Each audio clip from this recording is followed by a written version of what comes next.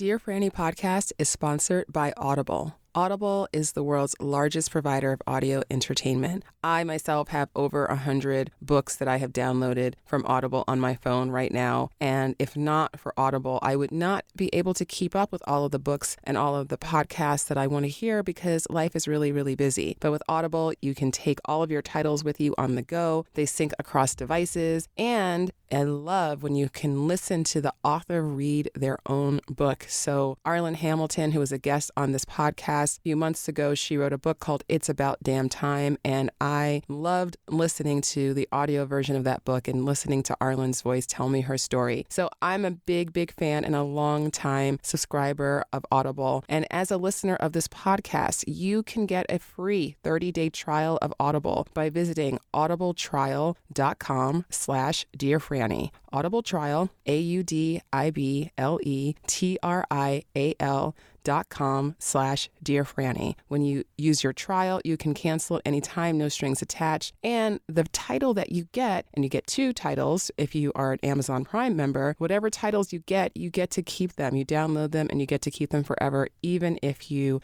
wind up canceling your membership. But I don't think you will because it's that good. So visit audibletrial.com/Dear Franny.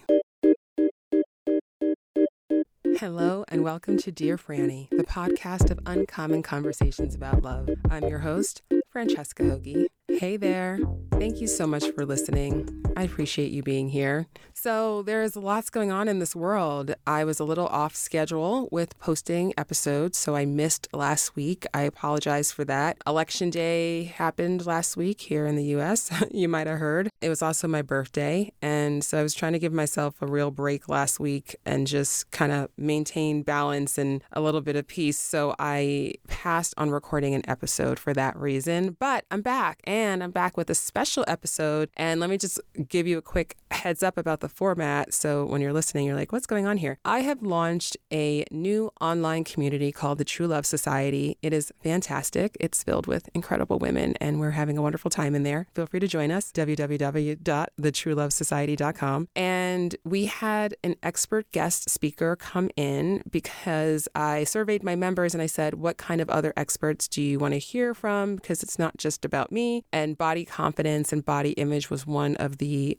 big requests that I received from my members. And so I reached out to Tangia Renee Estrada, who is a women's empowerment and confidence coach. And I asked her to come and do a Q&A with the members of the True Love Society, and she generously said yes. And so this is a Zoom. So what you're going to hear today is an interview that I conducted with Tangia over Zoom. And so there are some members that ask some questions later on in the episode. So just to give you a little context. And then one last thing, sorry for this, but you might hear a little dinging when people are coming in and out of the room because even though I turned that feature off, Zoom did not cooperate. All right. So without further ado, please enjoy this incredible, inspiring, enlightening, empowering conversation. I definitely learned a lot. And the feedback from the group was incredible. So I hope that you will enjoy it as well.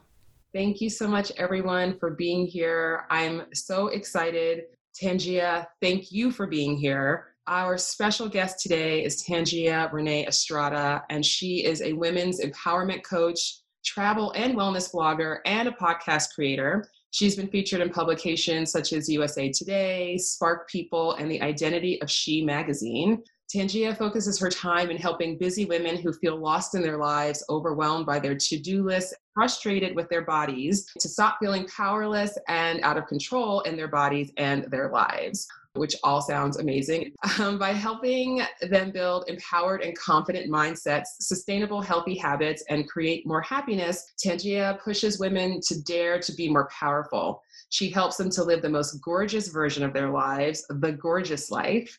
She is the creator of the wellness podcast, The Skin You're In, and the USA Today recognized podcast that amplifies the voices of women leaders, innovators, and rebels. You don't already know, but you will after you listen to her podcast. That's what she did. So thank you so much, Tangia Renee, for being here.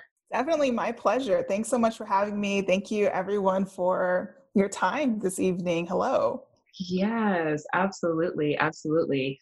As I mentioned, when I surveyed the group and I said, what kind of experts do you want to hear from? What topic you want to discuss? And body image and confidence was the number one thing that came up. As women in our culture, it is impossible not to have some challenges with our body image. And, I love the work that you do. I love the story, your personal story of how you came to do this work. So I would love for you to share, how did you find your way to doing this empowerment work that you do now?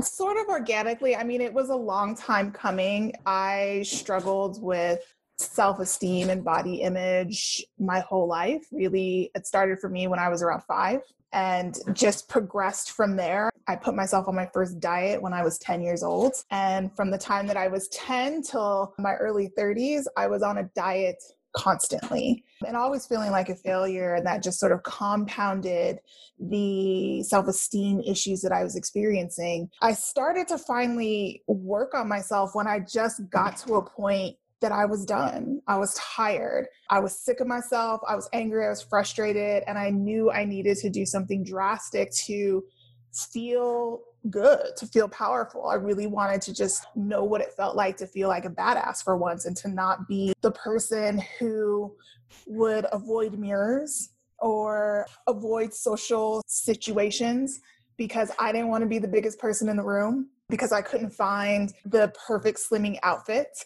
Whatever. I mean, on the outside, people thought I was really confident. And to some extent, that was true. I was confident in certain scenarios. I was really confident in work. I was confident in my academics. I went and got a master's degree. I did all of the things that you were supposed to do to have the quote unquote American dream. And I still wasn't happy, hated looking in the mirror. I still hated all of these things about myself. The end finally came for me. There was just a moment where I was like, I'm done with this. So my brothers, I come from a family of athletes. And as a kid, I was an athlete as well. But my brothers were bodybuilders. And I had always been interested in the sport of bodybuilding, but I didn't have the confidence to try it. And I was always at their shows, always hanging out with them, loved the sport. I was just really interested in it. And finally, I went to this last competition that my brother had been in. I literally sat in the back row because I was embarrassed because I was literally one of the biggest people in the room. At this time, I was at my most unhealthy. I was the heaviest I'd ever been in my life. And so I literally sat in the very last row in the back of the room where I could be invisible. And I was watching these women athletes compete, and I could see the confidence, and I wanted to know what it felt like to feel like that. I was sitting there and I was thinking, am I going to do this to myself every year? Every year I'm going to keep feeling like a failure. Every year I'm going to get on whatever the latest diet is, and I'm going to do it for 2 weeks or 3 weeks or even 3 months. And then I'm going to fail at it. And then that cycle's going to start all over. And I was just having this conversation internally. And I happened to be sitting between one of my other brothers and my husband.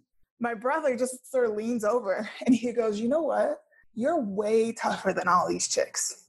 You've done way more with your life. You've overcome so much more. I have seen you compete. You are tougher than every one of these chicks. And my husband's kind of listening to the conversation. He leans over. He was like, oh yeah, you would rock at this if you decided to do it. And I just let that sit there. It was just sort of sitting in the back of my head. And I was thinking it was sort of just the little push I needed in that moment. But really, I was just tired. I was done. I knew I needed some kind of a drastic change. I just didn't know what it was. I knew I needed some kind of help. I just didn't know what it was. My brother won because they were always winning.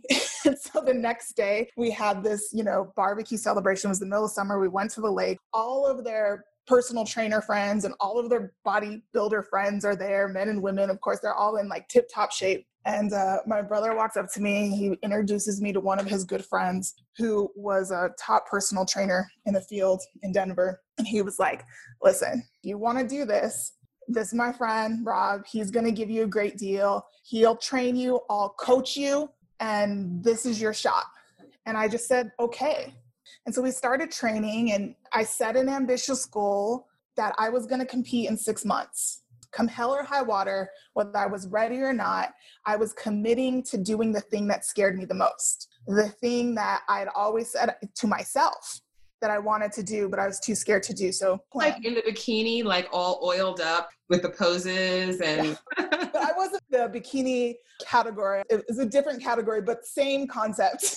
Wow. I'm not petite enough to compete in the bikini category. I have a I'm not petite. I have a thicker build. I'm a little bit taller. I'm built more like Serena Williams. So we set a 6-month goal. I worked my butt off, competed, won the competition, and I realized I could do something that I didn't think was possible. But everybody thought that winning was the accomplishment. It wasn't. Winning was sort of a bonus. The accomplishment was the transformation I had to go through to get there. And let me just say with a very big caveat, I don't recommend bodybuilding as a way to lean into your wellness or your fitness goals. For me, it was a very specific goal that I had because I had always been interested in the sport. But bodybuilding as a sport itself, it's about the aesthetic.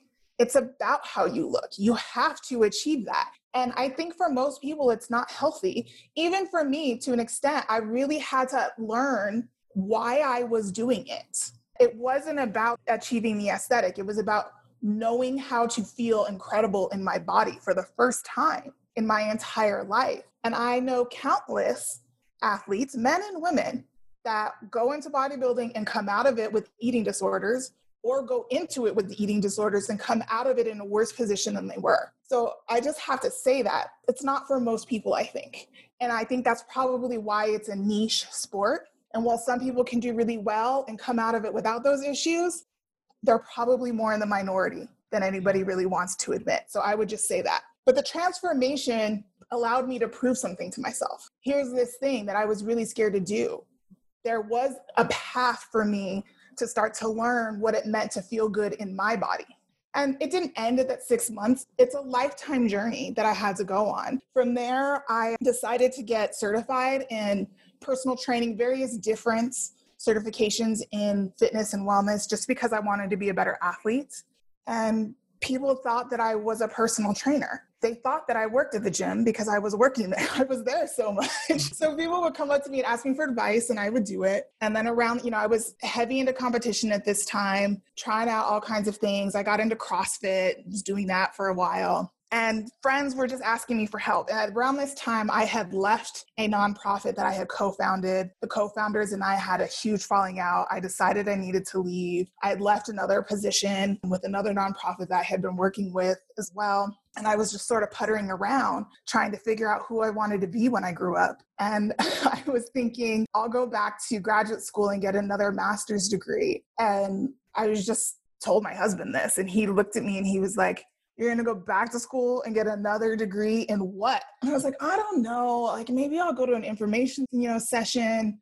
Maybe I'll do like public health this time." I relate to this, by the way, this like, I don't know, and maybe I'll go back to school and but then what would I get a degree in? But I don't know what else to do. This is exactly. A very common. I didn't know what else to do. So he just looked at me and he goes, "Excuse me, all of that advice that you give away for free every single day, you come home from the gym and you write meal plans and you you coach people, all that stuff that you do for free." He was like, "Charge them." And I was like, I didn't think about that. And so a week later, I, registered a business. I started more as a traditional personal trainer. I realized really quickly that women were my niche. I did not enjoy working with men. And then I realized pretty quickly after that what women really needed from me was not to be their personal trainer. They needed coaching. They needed help with really understanding how to feel good about themselves, where their ideas about their body image came from. And that came from the clients I was working with. I would meet them at a gym. And I was an independent personal trainer. I didn't work for a gym, but I would meet them at their gym and we would sit in the locker room before our training session and they would just talk to me for a half hour. And then I would say, "Well, do you want to train today?" And they'd be like, "Oh yeah, I guess we could train. There's 30 minutes left."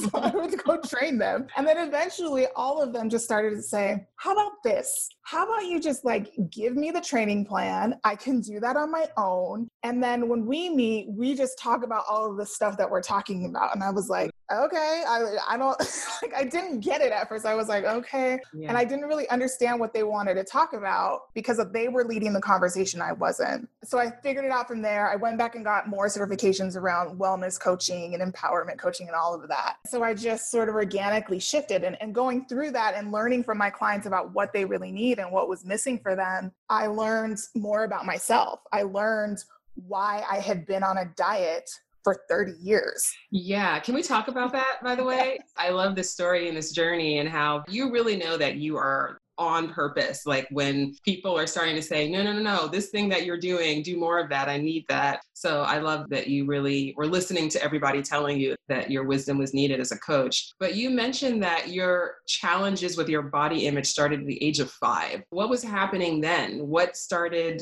you on this path so young? Yeah, so food became a coping mechanism for me. When I was a baby, really, around the age of 1 year old, my biological father, went to prison. And my mom was very young. She was 20 when I was born. She was a college student. So overnight, she went from being a married dual parent household with dual incomes and a college student to being a single, soon to be divorced mom on a single income, still trying to get her education. And by the way, going through a divorce with this infant, married to a man in a high profile court case. I can imagine being 20, 21 probably by that time. That's a lot. That's a lot for a single mom to take on. And there was a lot of support. My family came around me. But I think, this was in the early 80s when I was born. So nobody knew what kind of impact that was going to have on a kid.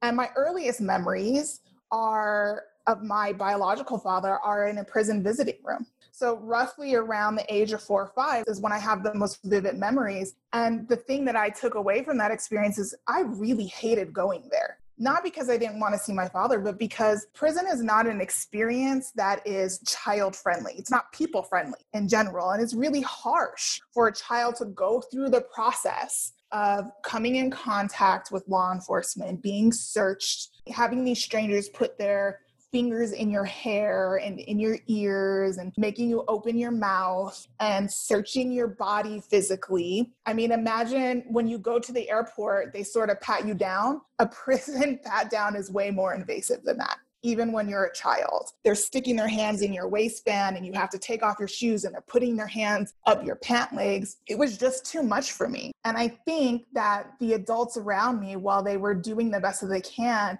there was no information about how do you support a child in that situation. And it's really scary to be in a prison. Like the one here in Colorado that we had to go to, they're usually far away. They're out in the sticks somewhere. It's a full day event. You get up really early. You have to get there by a certain time or they won't let you in. You have to wear certain clothes. You have to take off your jewelry. You have to bring your money in a plastic baggie that they can see through. You can only bring one key in. There's all of these things. And then you go in and you go through this invasive process of being searched. And the prison here that we had to get on a bus, like you get searched and you get on a bus and they take you to another building and then you get searched again. It was just too much. That's traumatic. I can only imagine how traumatic that is as a 5-year-old child to have to experience. Yeah. And so I think what happens is we would go into the visiting room finally after you've been there for a couple of hours already going through this process. And there's all these vending machines. And the way that the adults around me kind of placated me, I think out of guilt. Anything I wanted to eat out of the vending machine was mine. We're talking full-size candy bars. My mom would never, in any other situation, allow me to have 3 full-size candy bars in a day. Like that would never happen.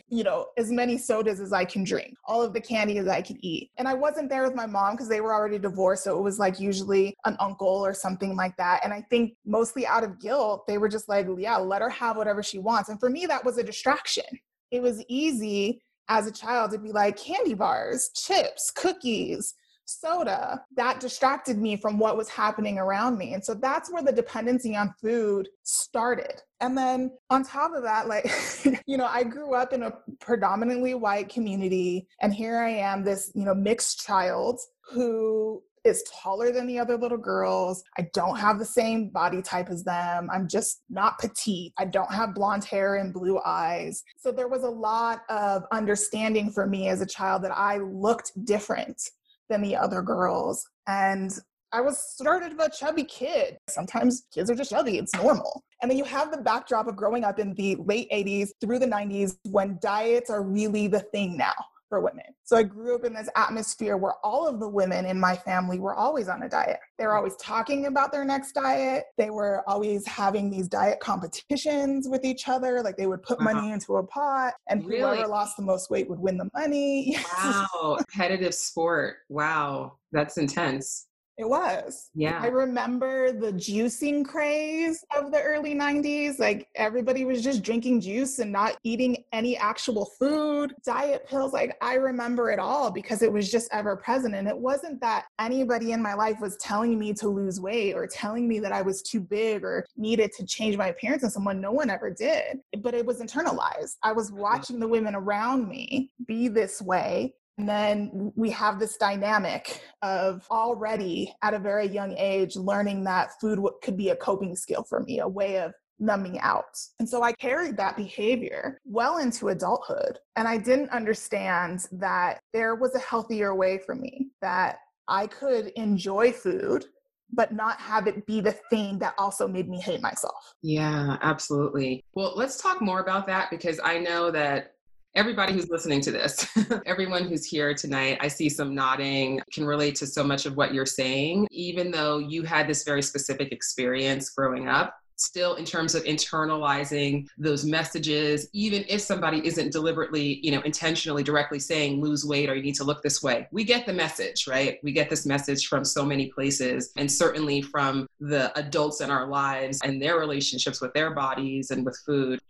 Now that you've had this journey, you've been through so much, you've been through it all, right? What's your advice for people to start to understand our relationship with our bodies and kind of start to heal whatever, trauma happened or whatever conditioning that we absorbed that made us think that my body is wrong and I have to fix it? So what's your advice for how to start to reprogram that old thinking? Well, I think the first thing that we need to be talking more about and helping people understand, especially women, is that the ideas you have about what a woman's body are supposed to look like didn't come from you. It came from somewhere else. For me, it just came from the culture. It was just a culture. Nobody was talking to me about women's bodies. You might also find that nobody was talking to you about what a woman's body should look like. Maybe they were. Maybe you were getting teased. But the idea of what your body's supposed to look like, you weren't born with that. You were born into a body and you were fine. It's not your idea, and it's not what you probably intrinsically believe. But what we have to start with, if you really want to undo what you've been told, what you've been taught, how you've been socialized to think about how a woman's body is supposed to look, then you have to interrogate where the idea came from. If you're walking around in your body every day and you're thinking, I'm so fat, if you're like me, you have to avoid the mirror and you can't go out with your friends because you don't have the perfect slimming outfit to make you sort of fit, then we have to start interrogating the idea of where did that start, because you didn't invent it. Yeah. Once we start to understand that it's really not yours, it's easier to start to let go of. It's really easier to look at your body and start to appreciate it for what it is. Doesn't mean that you're not on some kind of a wellness or fitness journey. If you want to change your body, I live by a hard and fast rule. It's your body, it's your rules. You get to decide that. But the reason why you're doing it, I would argue, is more important than how you're doing it. The why is the driver behind everything. Yes, agreed. Yeah, I talk to my clients about this too, when they'll say, oh, well, I want to lose X amount of weight. And I always say, okay, well, why? Just why? No judgment how much weight anybody wants to lose or not, but I always do want them to really be clear on why and an attachment to a particular number and what that number represents and what they think is going to be different about their lives once they lose, X number of pounds, just because otherwise we're not setting ourselves up to win, right? You're setting yourself up to just participate in this endless cycle where you always need improvement and you're never quite good enough. So, what do you see in terms of, I want to talk a little bit about dating. And I know that you're married and you were married before you went on this journey of really starting to accept and love your body and change your relationship with it. And how did that play into dating? Because I know a lot of women who they don't even want to date until they feel like I want my body to look a certain way or be in a certain place before I even start dating. What is your advice for dealing with that? It doesn't matter if it's dating or a promotion you want to go after at work or the business that you want to start, if you intrinsically do not believe in your self-worth, you're never going to start the thing. And it's not about confidence. There's a distinction. Now, they can work in tandem. They can be hand in glove with each other, but they're not the same thing. And oftentimes I see women saying, well, I just need to build my confidence a little bit and I need to lose weight, or I need to fit this standard. I need to look this way because that's what makes me confident. And what I think we fail to understand is because, first of all, we're not really taught in any meaningful way what it means to, first of all, take care of our bodies, and second of all, feel good in our bodies. So we think confidence is the same thing as self-worth, and it's not. Yeah. Confidence, to me, the way that I like to describe it, it's a skill. Confidence is something that you gain by doing. Like, I didn't think I could be a bodybuilder, and then I learned to be a bodybuilder, and now I'm confident in that sport. I didn't think I could run a 5K, but then I trained to do one, and I completed it, and now I know I can do that thing. I didn't think I would be good at this job, but then I tried it, and I was actually pretty good at it, and now I'm confident. You can be confident at the same time as not intrinsically believing in your self-worth. And if you are holding yourself back and saying, I can't do this until that's usually not a confidence issue. That's a self-worth problem. Yes. Yes. So it doesn't matter if it's dating. It's really, why do you feel like you're not worthy of a date now? So there's so much of what you said that I just think is, I just completely agree. And I think is so important. First of all, everything is about self-worth. I agree. And I definitely would love to hear your advice specifically, because they all hear me, but I would love for you to talk about that process of how do you start to feel more worthy, behave more worthy, but also I think that what you were saying about how, no one ever teaches us, right, how to feel good about our bodies, how to take care of our bodies, because, we're so focused on the aesthetic, right? Like it's all about how your body looks and how your body is received by other people versus what it feels like to actually be you, right? Because it can feel great to be you no matter what size you are, if you're able to just actually sit with your body and not judge it, right? Mm-hmm. And so I love that you said that. So I would love to hear if you have more advice about how to start to tap in and to actually feel your body rather than judging it and looking at it and criticizing it that way. So self-worth in general, and also, more about how to start to build this better relationship with your body. I would love to hear. Yeah, one of the things that is really confusing that we're not taught about our bodies is just how to be connected to our body. The problem is our culture is so compartmentalized. Whatever, like your teacher over here and like you're a mom, they sometimes almost are in different areas of our brain completely. And we're constantly like switching on and switching off into this mode and that mode. The thing about your body is you are all of those things in real time, every single day in this body right now. The body keeps an accurate record. So however you're feeling in all of those roles, whatever you're thinking in all of those roles, whatever you're saying to yourself, all of those roles, your body is experiencing in real time. Now, mentally, you might not be processing it, but it's there. And so one of the simplest ways you can start out, and it sounds hokey, but honestly, one of the simplest things you can do to start right now learning how to have a deeper connection with your body is simply do a body scan. Pause and ask yourself, how do I feel? And start either at your toes or at the top, scan down, noticing how my body is feeling in that moment. And usually what happens is I get to have a little headache that I didn't realize that I had. I might get down to my jaw and realize that my jaw muscles are tight, almost like I'm grinding my teeth. I might realize my shoulders are way up by my ear. And these are things that we're going through our day, and because we're not clicked in to how our body is feeling, we don't notice it. We just know that we get to the end of the day and we're exhausted and we don't feel good. And then we can't sleep, and then we get up the next day and it's a repeat of the next day because we're so, compartmentalized. We're so disconnected from how our body feels in the moment. But being able to tap into how your body feels in the moment can tell you a lot about where you are, what your emotional state is, what you've been saying to yourself, how you've been treating yourself. But you have to pause and actually perform the act of scanning and seeing, how do I feel right now? Yeah, I love this. The body scan is so powerful because it really does forces you to think about the feeling and not about the aesthetics and not about, that outer judgment. And the jaw, that's always the place for me. When I pay attention and I start to take a few breaths, then that's where all of my tension goes, is right to my jaw. The power of the body scan, and really bringing that awareness in terms of self-worth, right? And I really do love, and I'm seeing, actually my sister in the chat is really appreciating the distinction between confidence and self-worth. And what is your advice for how to start to feel more worthy? So I would say, first of all, there's a multitude of things. And so, it's different strokes for different strokes. For some people, it's therapy. For some people, it's coaching. For me, a lot of that had to do with movement, like getting active in my body. And I just say that to say the path to healing is as unique as the person. And so whatever you need to do to heal your sense of self-worth and who you are, it's going to look different. It's going to look different for every single person here. I do say one of the things, a great starting point, I think, is leaning into your wellness. Not in like a fitness way generally. I mean, you can if you want to, if like you feel compelled to go do some fitness things, by all means, go do that. Experiment, have a great time. Starting with what is going to make me feel good right now. And it'll evolve as you evolve. For me, when I first started, it wasn't bodybuilding, the thing that made me feel good, because I hadn't been moving my body for a long time. So being in the gym I was sore. My whole body hurt. But leaning into my wellness and asking myself, what is going to make me feel good right now? And at that point, it was basic. It was taking a hot bath. And what that did is it showed me that taking time for myself with intention and saying, I'm doing this for me so that I can feel good, started to slowly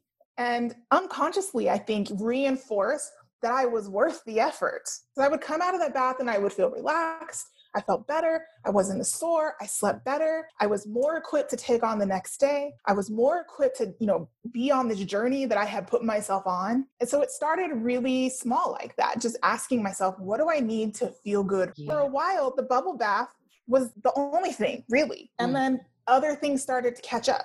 I love this. This is exactly what I talk about when I talk about self-love a lot, and self-love having these different elements: self-compassion, self-worth, self-validation, self-care, and self-gratitude. And when it comes to self-care, exactly what you're saying, I 100% agree with. And this is what I preach. It's really being strategic about, how do I want to feel? How do I want to feel in my body? How do I want to feel when I wake up in the morning? How do I want to feel when I go on a date, right? How do I want to feel in my love journey? And then the second part of the question is, okay, what action or actions can I take right now to support myself in feeling that way? And that is just asking that question, first of all, is an act of love towards yourself, right? To even take the time to ask it. And then the more that you can actually follow through with whatever little baby steps, it absolutely does help to deepen those feelings of love towards yourself. I really love that. We have a few questions. I'm turning 50 next March and finding with ageism in our society that I struggle more with my confidence and not looking as youthful as I once did. I find that my pool of potentially interested men is shrinking rapidly because of my age. I would like to date someone roughly my age, and it seems like many men may want to date women 10 years or junior. I'm okay with dating a man a bit older or younger. So friends have said I should lie about my age on dating apps. No lying. All these things. I'm like, well, why do we know that your pool is shrinking? Is it really shrinking? Anyway, so the question is, how do I continue to love myself and embrace the changes associated with getting older in a society where older women are deemed less attractive and less valued? So first of all, you know this, but I'm going to say it. Aging is literally the most natural thing in the world. I know. We are designed for it. This is what happens to us all. And so there's a couple of things I think at what I'm hearing sound like they're at play here. There's the confidence thing. And I'll remind you that confidence is an action. Right? So it's something that you gain by doing. So if you're concerned that you're just not feeling confident in this moment or in this age, then I would start asking yourself, what makes you feel confident? When do I feel my most confident? Write a quick bullet point list of whatever pops into your mind and pick something that feels relevant to you, that feels authentic to you, that feels like you can do it right now, and do more of that. And it's different for everybody. Something that makes me feel confident, if I'm talking about myself, is I have very curly hair. I have long, very thick curly hair. If my curls look poppin', I don't care if I am in like the jankiest pair of sweatpants. I am like confident. I'm like, girl, look, look at these curls. Today, anybody that has curly hair knows that curly hair can be real disrespectful. My hair was being real disrespectful today, so it's in a bun. But, it's little things like that. It's like, what actually makes me feel confident? If my curls are popping, I feel confident. And so if I'm in a moment where I'm just not feeling confident, and I need to change that, then I need to go do something. I need to go do something with my hair. I agree so much with it. It's like, it's not that confidence is not the ultimate goal. I mean, right. Like confidence is great, like, but it's not the ultimate thing, but it is a starting point. And it's definitely something that you can start to at least like, well, I may not know exactly how to love myself yet, or I may not know how to fully embrace my body yet, but at least I know that I can do this little thing that's going to help me to feel a little bit more confident. So it's a step on the path. Right. I think that's a really powerful move, even when it's a small thing, because when you feel confident in yourself, in your body, it changes the energy. So the energy you put out is different. And when you walk into a room, people notice it. So I would start with just, what does it actually mean for you to feel confident right now? And then you have this other thing at play, is that what society said. And at a certain point, you just got to decide that it doesn't matter. And I know that it's to prioritize your own self-worth ahead of whatever society is right now saying what's what, then it's not going to matter. But you have to really do the work of intentionally leaning into what it means for you to show up powerfully as yourself. And maybe that means starting with the physical appearance, like my hair. But it also means for me that I need to work out, not so that I look a certain way, powerfulness, of boldness, of the ability to walk in a room and own it. Give yourself that. But you have to have an actual conversation with yourself. You have to start to address your inner critic. Why is it when it comes to dating, this voice is coming into your head and telling you that you can't? I don't know if the dating pool shrinks. I'm not 50. I'm not single anymore, right? So I don't know. Right. It might be perceived, and maybe the volume has shrunk, but doesn't mean the quality has. It doesn't take away the fact that the person or the people that you could potentially be great partners with are not still there, so I totally hear you. I think that for me, one big thing, like you, thankfully, I haven't necessarily done too much of the diet thing in my life. I haven't, I've had my body image issues, but I haven't gone so crazy with that. Trust me, I have lots of other things that actually a lot of my body image issues haven't had anything to do with weight, actually, which is another thing, because it has to do with the fact that I am 5'11" and I have extremely long arms, and I have actually, my sister is on this call, so she can verify this, but actually they suspected that I had this genetic disorder because I have such disproportionately long arms and legs. So I had that, I've got big feet, I've got big hands. So I always had this, like all these other things that like the weight was almost like the back burner. But as I went through this process of like, okay, how do I start to become more confident? Because like you, I was just like, this just sucks. Like I'm just over not liking myself. I'm just over not feeling good in my body. I'm just over being like, so just self-conscious. Like people are going to look at me and be like, oh, look at that weird, long-legged, long-limbed girl or whatever. For me, one really basic step that I took was that I just looked at all the clothes in my closet, and anything that I didn't feel good in, I got rid of. Like that was so much. There were so many clothes that I had that I was just like, when I put it on, I actually don't feel good. Like it's too big or it's too small or I'm always pulling, and just that. And just making this commitment to like, I don't care. And I actually just had this conversation with a friend of mine because she was saying like, oh, you should wear, she had this opinion about these colors that I should wear that are colors that I don't normally wear. And she's like, well, they would look so good on you. And I'm like, well, as much as I appreciate that, I actually don't wear clothes because I think they look good on me. I actually don't care. Something might look good, but if it doesn't feel good, then I'm not interested in it. I think that was a really big step for me, just to start to, again, pay attention to how something feels versus how it looks. That helps me a lot with my confidence. Yeah, I think that's a key step in building your confidence and really tapping into your own self-worth. And it's not just like, for you, it was clothes, right? But, there's this saying, the way we do one thing is the way we do everything, right?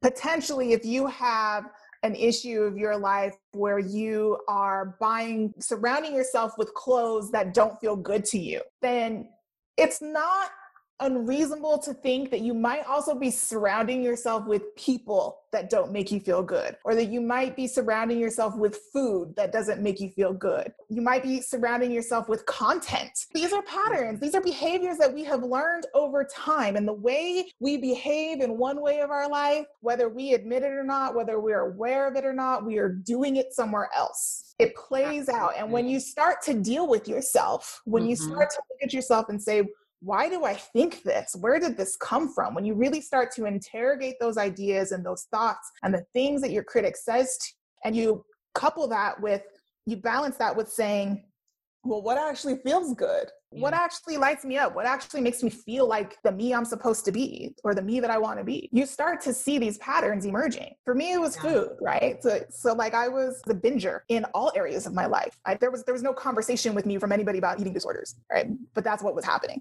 But as I went through my own process and I learned about myself, that I realized that I was binging and purging in all the areas of my life. I was doing it with relationships. I was doing it with sex. I just wasn't aware. I didn't have the self-awareness. Yeah. What you're saying is so powerful, because for me, I actually had a breakthrough when I realized that, like I said, I wasn't really a diet person so much. So I didn't realize my food issues until a year ago. Actually, I don't think I fully understood the extent of my food issues until this year. And I just turned 46 years old. So like, this is a process. And I realized that for me, there was a parallel between my relationship with money and my relationship with food. Like you, I was a binger. I was a binge eater and I was a binge spender. And it was like this compulsive thing. When I realized that, I was like, yeah, the times in my life where I felt the most out of control in one area, it would then translate into, now I got to spend every dime I have. And I'm a big binger. I can really, and I think this is another thing, talk about like family and, how you grow up. And I see my sister, like we were a family, we were all kind of bingers. Right. That was kind of like that was a bit of our relationship with food. And it was to celebrate, and, you get ice cream because you're happy, and like, or you're sad and that'll make you happy. And, and the same thing with money. It's like, well, spend and buy something and treat yourself and all of that. And anyway, I could talk about that all day, but I want to move on because people have questions. I have another question for you that was submitted ahead of time. And this one is actually interesting because it's not actually about the asker, but she's asking, how can I support a friend who has struggled with her body image her whole life? In the past few years, she's gone to serious extremes with strict dieting and over-exercising to the point of injuring herself. I try to remind her that she is beautiful and is deserving of love and rest, but not sure if these are the right words. How can I be a good friend to her during this hard period in her life? Yeah. I mean, what's frustrating about that is that until she's ready to change whatever in her life feels like it's not working, there's not a lot that you can do. It's not altogether different from an alcoholic. Like, you can't make them go to rehab. They got to choose it for themselves. Whatever her journey is to getting there, as a friend, you just try to be supportive as possible, not indulging in whatever the thing is that's harming her, right? So if your friend was an alcoholic, I would say, don't go out drinking with your friend. Don't give her money to buy alcohol, right? So whatever this is, it's the same thing. It's complicated because we're talking about food, and she's rewarded socially for restricting. She'll be viewed as good because she's disciplined with her food and her exercise, right? That's the really hard part to get past. For you as a friend, you can say that you're concerned. You can tell her why you're concerned. You can tell her what you've observed. But beyond that, other than just not trying to push her to make a decision and saying, I'm concerned about this, and I do think that you're beautiful. At the end of the day, it doesn't matter what you think. It matters what she thinks. She tells herself. I think that you're probably doing the best that you can. So like, if she's telling you, if you guys say you guys go shopping and she's doing this, I'm too fat thing, or I'm too, but like whatever the thing is, like, I can't wear that. I'm not pretty enough. I'm too fat. I'm too whatever. You can shut that down. Don't like when you talk to yourself that way. I think it's dangerous and I think it's toxic. And I don't want to hear you talk that way about yourself. I've told you I think that you're beautiful. I'm not saying that just to make you feel good. I'm saying it because it's the truth. And I hope that you'll learn to be nicer to yourself. Yeah. But that's a clue to her. She might not accept it in the beginning, but it's planting a seed that maybe there's something off with this behavior that I'm doing. And it might take a long time. Mm-hmm. Yeah. Yeah, no, that's excellent advice. And yeah, I mean, everybody's on their own journey. So you do what you can to support and help your friends to see a different part of themselves. But ultimately, it's up to everyone. Okay, well, I know we have at least one person who's here on the Zoom who wants to ask a question. Callie, do you want to go ahead and unmute yourself? Yes. First, hi, Franny. Thank you, Tangia. So last year, I know where all my body image issues stem from. I've been in therapy off and on for a really long time, consistently for this past year. Last year, when I had to say goodbye to my dog because he had cancer, my way of coping was to figure out what I could control, and that was my body. And so I started exercising And because I had put on a lot of weight from the depression of him being sick and dying. And so I blew out both my rotator cuffs. And I'm crying now. I can't exercise makes me feel good mentally because of the pain that it causes. It's not an activity that I can participate in the way that I normally would. Because it's caused depression, it's caused increased weight gain. I'll go out to do a thing, and within 15 minutes of being on that walk, my shoulder is throbbing. Yeah, no, I hear you. I'm an athlete, and I hate when I get taken out of the gym. It's tough. And you can still move your body. And while maybe you can't do that right now at the level you want to do that, your body is still capable of many other things. So if you can lean into what your body can do now with intention and realize that I am moving now because it feels good to me, because it'll help me heal, because it takes me out of my house, whatever the reasons are, there's something biological that happens in your body when you move. Those happy endorphins start to get released from your brain. So if you can focus on what your body can do and move because movement makes you feel good, you can start to heal, and it's going to help you heal more quickly because you're starting to release some of the anger, the disappointment, the stress, the fear, just by moving. You can let yourself have the thing that makes you feel good, even if it doesn't look the way you want it to look. I'm a lot like you. It does make me feel good. I can't do that right now because I'm pregnant. It's at high risk. And because of COVID, my doctor won't let me go to the gym. And I've had a lot of issues. So I've had to be very still. But I can get up and I can go for a walk. I can do that. Yeah. First of all, Callie, I'm so sorry, honey. I'm so sorry. And we're all sending you a lot of love right now. And Tangia, congratulations. This is incredible news. It really is. And I really echo what you said in terms of, because I think, whether it's an injury, whether it's weight gain, whether it's getting older and your body just can't do all of the things that it used to be able to do, it's the most important thing is that we be very gentle with ourselves and we not hold ourselves to a standard of, I should be able to do what I was able to do 5 years ago, 10 years ago, or before this injury, because you can't do that right now, right? And so that negative self-talk and that judgment that you should be able to, it's really unproductive because you just can't.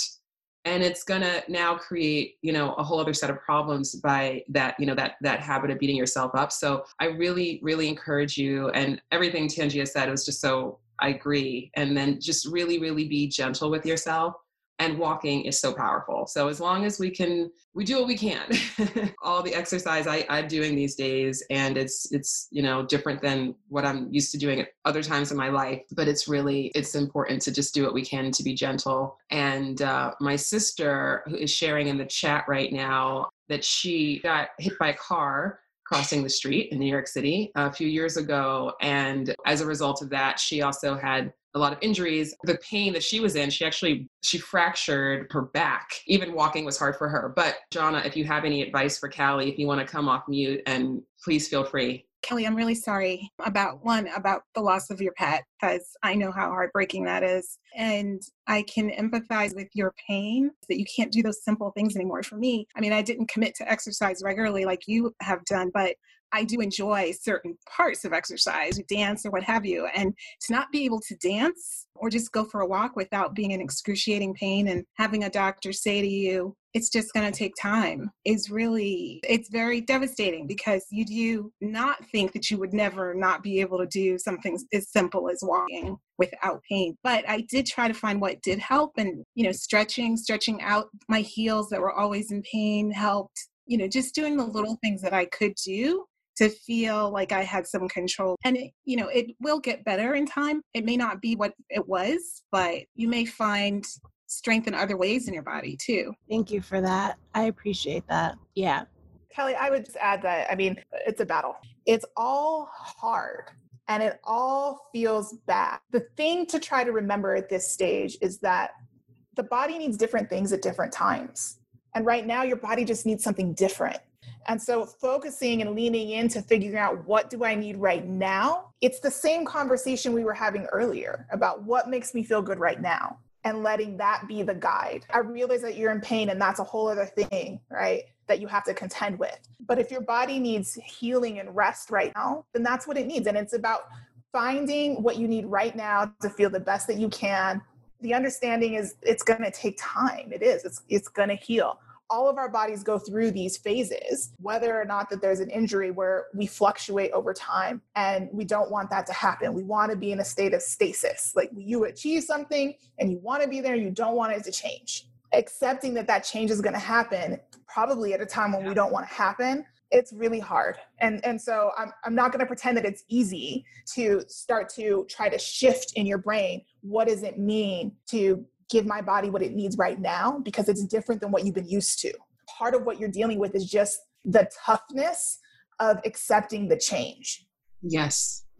We get a lot of the suffering that we experience because of our inability to accept the reality of the situation right now and judging ourselves because we think that the situation should be different. It's just sending a lot of love, Callie, sending a lot of love. Does anybody else have any questions? Oh, yes, nah. I'm struggling with, I got back on online dating and it's been a struggle. I'm not so comfortable in taking pictures of myself now. Inability to grapple with the change that I have had in my body. It's hard for me to take pictures and I'm only posting kind of old photos and I diagnosed the problem, but I guess I'm just wondering like if you have encouragement about that or other strategies to mitigate that experience. Yeah, so that's a tough thing. So I used to be the person that avoided mirrors. Like, forget pictures. Like, I wouldn't stand in a mirror if I could avoid it somehow. It's a process. It's not something that's going to change overnight. A lot of work that needs to be done around addressing your inner critic and learning to talk back to your inner critic, because that's the thing that's stopping you, right? Is you want to date, you want to post a picture probably on an online site, and then your critic kicks in and it's like, don't do that. Right. And so I can't say enough about really interrogating your inner critic and saying, well, what do I have to gain by staying in this place where I won't post the picture or I won't do the thing? Right. Because the inner critic's job is to keep you in a certain zone, in a certain comfort zone. Any work you can do around that. I think the other thing that I find helpful again and again is going back to the concept that we discussed earlier, that if we're talking about, I need to have the confidence to post a picture, it's putting yourself in a position of feeling confident. And that's an action. So what are the actions that you can take for yourself right now to feel confident exactly where you are? Again, that's a different thing than self-worth, right? We're not talking about how you intrinsically feel about yourself. We're talking about, are you confident in the moment? And if posting the picture is going to help you get there, then what are the actions you need to take to post a picture? Do you need to get your hair did? Do you need to put on some makeup? Do you need to wait until the lighting is good in your place so that you can open the window and get the good natural light? These are little actions that you can take to just feel confident in the moment, exactly as you are, without going through the rigmarole of I need to lose weight, I need to run a 5K, I need to do all this and that. It's what are the actions that help you get to that place right now as a starting point. Now, none of that is going to solve a self-worth issue. None of that is going to solve an inner critic that you need to start dealing with. But if posting the picture is important to you right now, that'll help you get there. It definitely resonates. I also wanted to say, in a lot of ways, I struggle with an insecurity about my hair. And so sometimes what you said about do little things, I do feel better when I, get my hair done or put on makeup and stuff, but I'm always kind of looking at myself. And I guess this is the pushback of the self-critic is well, that's not really your hair and your hair can't grow that long, or your hair will never be that straight. I don't know. These are all the things that are coming through my head. And it's just and I guess I'm still afraid, I'm afraid to even wear wigs too much. Cause it's well, if you meet a guy you really like, I know many women do this. And then you get to that point of do you need to take it off, in bed? Anyway, it's sorry, I'm going on and on, but I'm just saying my mind goes in all this long narrative of fear. It's just a downward spiral that you're getting on. Exactly. That started with your inner critic. Yeah. So there's some work you need to do around learning how to shut down your inner critic. For whatever reason, in this area, it's particularly loud for you. that means it needs addressing. It's going to keep coming up until you deal with it. And it's not going to matter if you buy the most expensive wig, if you get a weave, or if you lose weight. None of that stuff is going to matter because you have to deal with this critical voice. For whatever reason, it lands on your hair, right? For me, it lands on my weight. And so there's this, you got to learn how to talk back to it. And I really do recommend, and this is something that I teach to my own clients, is giving it a persona and actually talking back to it, like in your head. I gave my inner critic a name. My girl, her name is Felicia. She is an evil bitch, and I hate her. But she starts talking, and in my mind, she sounds like, does anybody remember the movie Friday? Because that came out when I was in high school. So she sounds like Felicia, walking up all ratchet and dirty, asking for money, and I don't have time for her. So I'm like, no, Felicia, no. Literally by Felicia. I get it. I love it. It's amazing. Feels hokey, right? But nobody's going to know that you gave your inner critic a name like I did unless you tell them. But it's a way of being able to see that it's not you. Yeah. Yes. That's the power of it, is understanding that voice, that critical voice, is not actually you. It's not actually the truth. It's not, that's why it feels bad, right? That's why you can look at that thought and you can observe it, because it's not who you are. It's just a thought that you're thinking, right? And I think everything that Tangia is saying right now is so powerful and so important. And it's really understanding like where you are right now, not like, yeah, this is going to be uncomfortable for you right now. There is a leap of faith that you're going to have to take to push yourself. Because, and I understand this because look, there was a time where I thought that guys didn't like me, and I was like, well, I want this to not be true. And maybe it's not true. And if I'm ever going to figure that out, I'm going to have to actually put myself in a position to figure that out. And then once you take the action, because right now it's like Tangia was saying, it's the fear spiral. It's just, well, if you address one thing, it's like whack-a-mole, right? Like you take care of this, then something else is going to pop up to take its place, which is why this is understanding that this is a deeper issue about starting to really learn to love yourself more and feel worthy is what's really going on here. Mm-hmm. But on the way to doing that, taking the action, even though it feels uncomfortable, is an incredibly important part of this, because the feelings of confidence aren't going to come just by inaction. They're only going to come by you actually doing that thing that's hard and putting yourself out there and sitting with the discomfort of that, and then realizing, oh, actually this story that I've been telling myself that I'm not attractive enough, that's actually going on. Because that's what I was like, oh, that's not what's going on. The issue is not that I'm not attractive enough, right? I'm plenty attractive. Everyone is plenty attractive. There is no woman on this planet, I don't care what size you are, Google plus size wedding dress if you think that you're too big for love. Like, do whatever. Like, I promise you, there is no woman on this earth who's so unattractive. There is not someone, and a lot of someones who would totally be down for you. Beauty is so subjective. You can take the person who you think is the most beautiful, has the greatest hair, has the best body, has the whatever, and I promise you, there are plenty of people who will look at her and criticize her. It's completely subjective. So my advice for everyone is to start to just consider the possibility, like what would happen if you were willing or able to make yourself your own standard of beauty. And I know that's a big leap.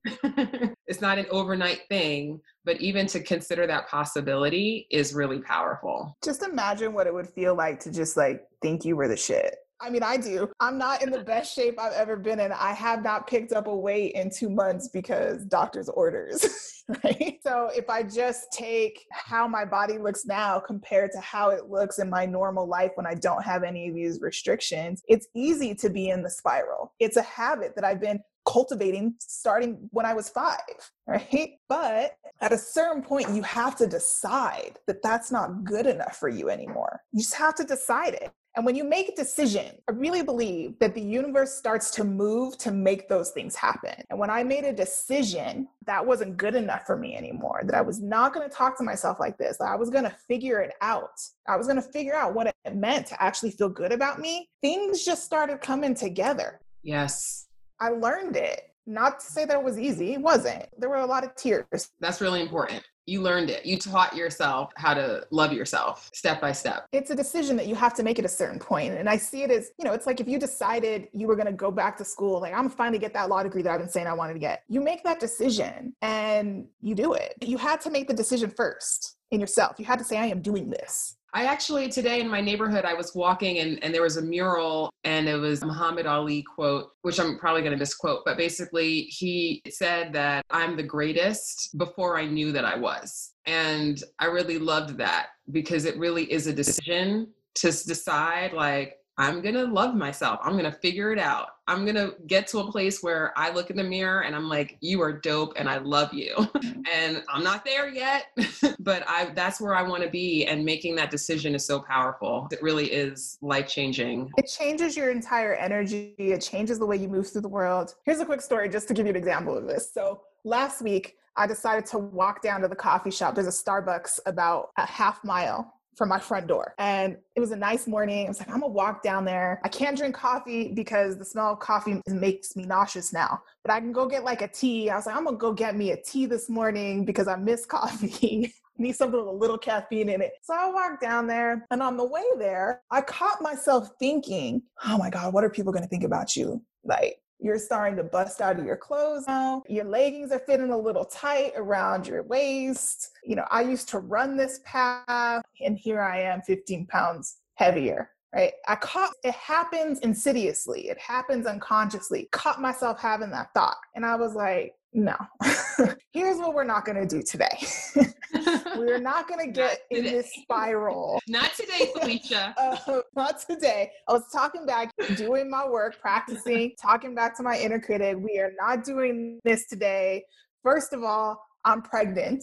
And second of all, so what? The size of my ass ain't nobody's business but my own. And so I walked on, I get my tea, and I'm walking back and I'm repeating to myself, you know what? I don't care. Girl, you're fine. You look good. Girls are on point today. I have my cool sunglasses on. I was like, no. I am the shit. Doesn't matter how pregnant I am. I'm always going to be the shit. I don't care what size my ass is. That's just who I am. And 30 seconds later, some dude pulls over in his truck on the side of the road trying to get my number. Now, do I care about this guy? No. I mean, dudes need to not be doing that kind of thing. It's gross. But it felt like a little bit of reinforcement from the universe that was like, see, you just don't go on that spiral. You don't allow that to happen anymore. You've decided that that's not how you're going to be, and you're not going to be that. And so it just felt like maybe the universe was like, I told you, you're fine, just like you said. I love that. I love that story. And I think it's so important. I'm really glad you told it because it's such an important thing to remember that this is a practice. This is a practice. This is not a one and done because our old habituated negative self-talk, like that's still going to happen, right? And things are going to change. And maybe you're going to be really great, but then you're going to get pregnant and then your body's going to change or you're going to get older. We're always going to make that decision to choose to turn off that voice in our head and choose to make a choice. I'm going to accept myself in this moment. If I can't love myself yet, at least I can accept myself in this moment. Tell Felicia to shut the hell up.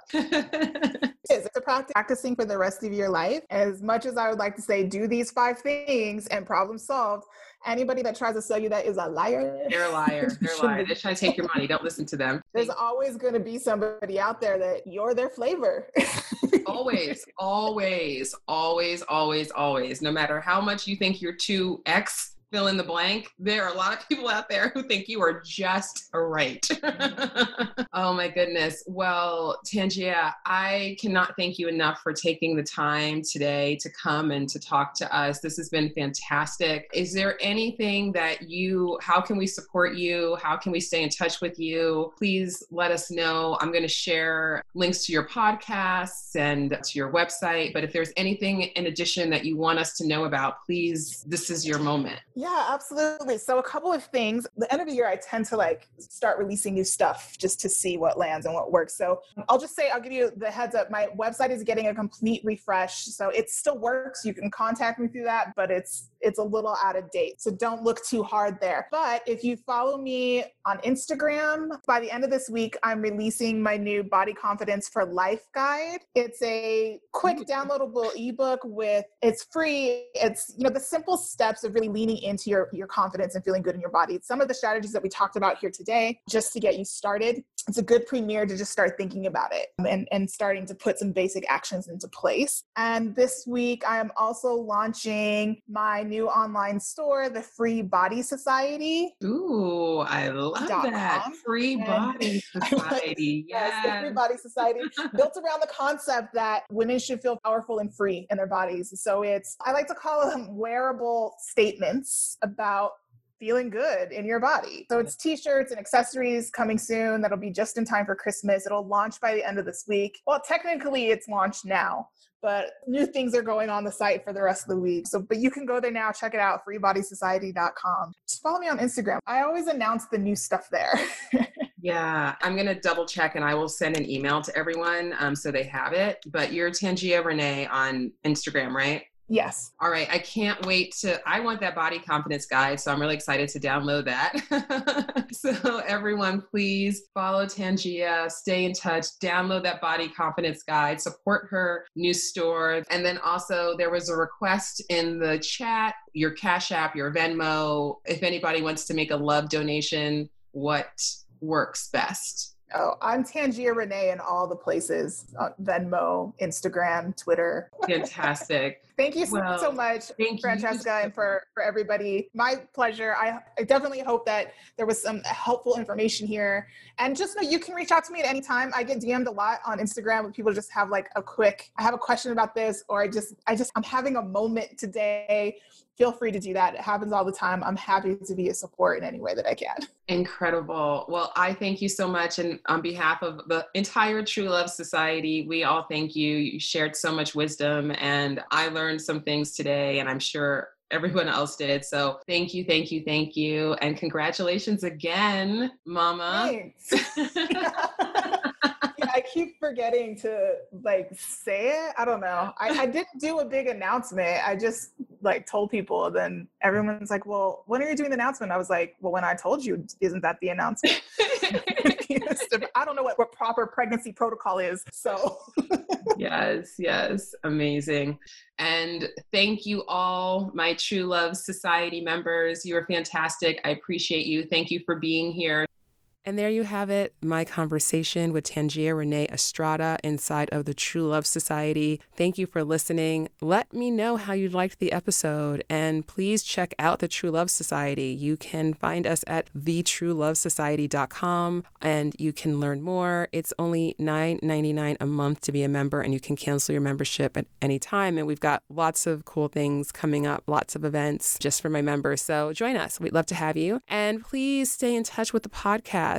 I am at Dear Franny on Instagram and Twitter and all the places. And the podcast is at Dear Franny Podcast on Instagram and Facebook. We love hearing from you. We appreciate you. Thank you so much for listening. Thank you for those of you who have taken the time to subscribe and to rate the show and to review the show. I see you. I appreciate you so much. And if you have any friends who you think would benefit from the show and any of the topics that we discussed, please go ahead and share this episode or any other. I really appreciate it. It helps to grow the listenership of the show. So thank you so much for your support. I appreciate you. Have a beautiful day. Until next time.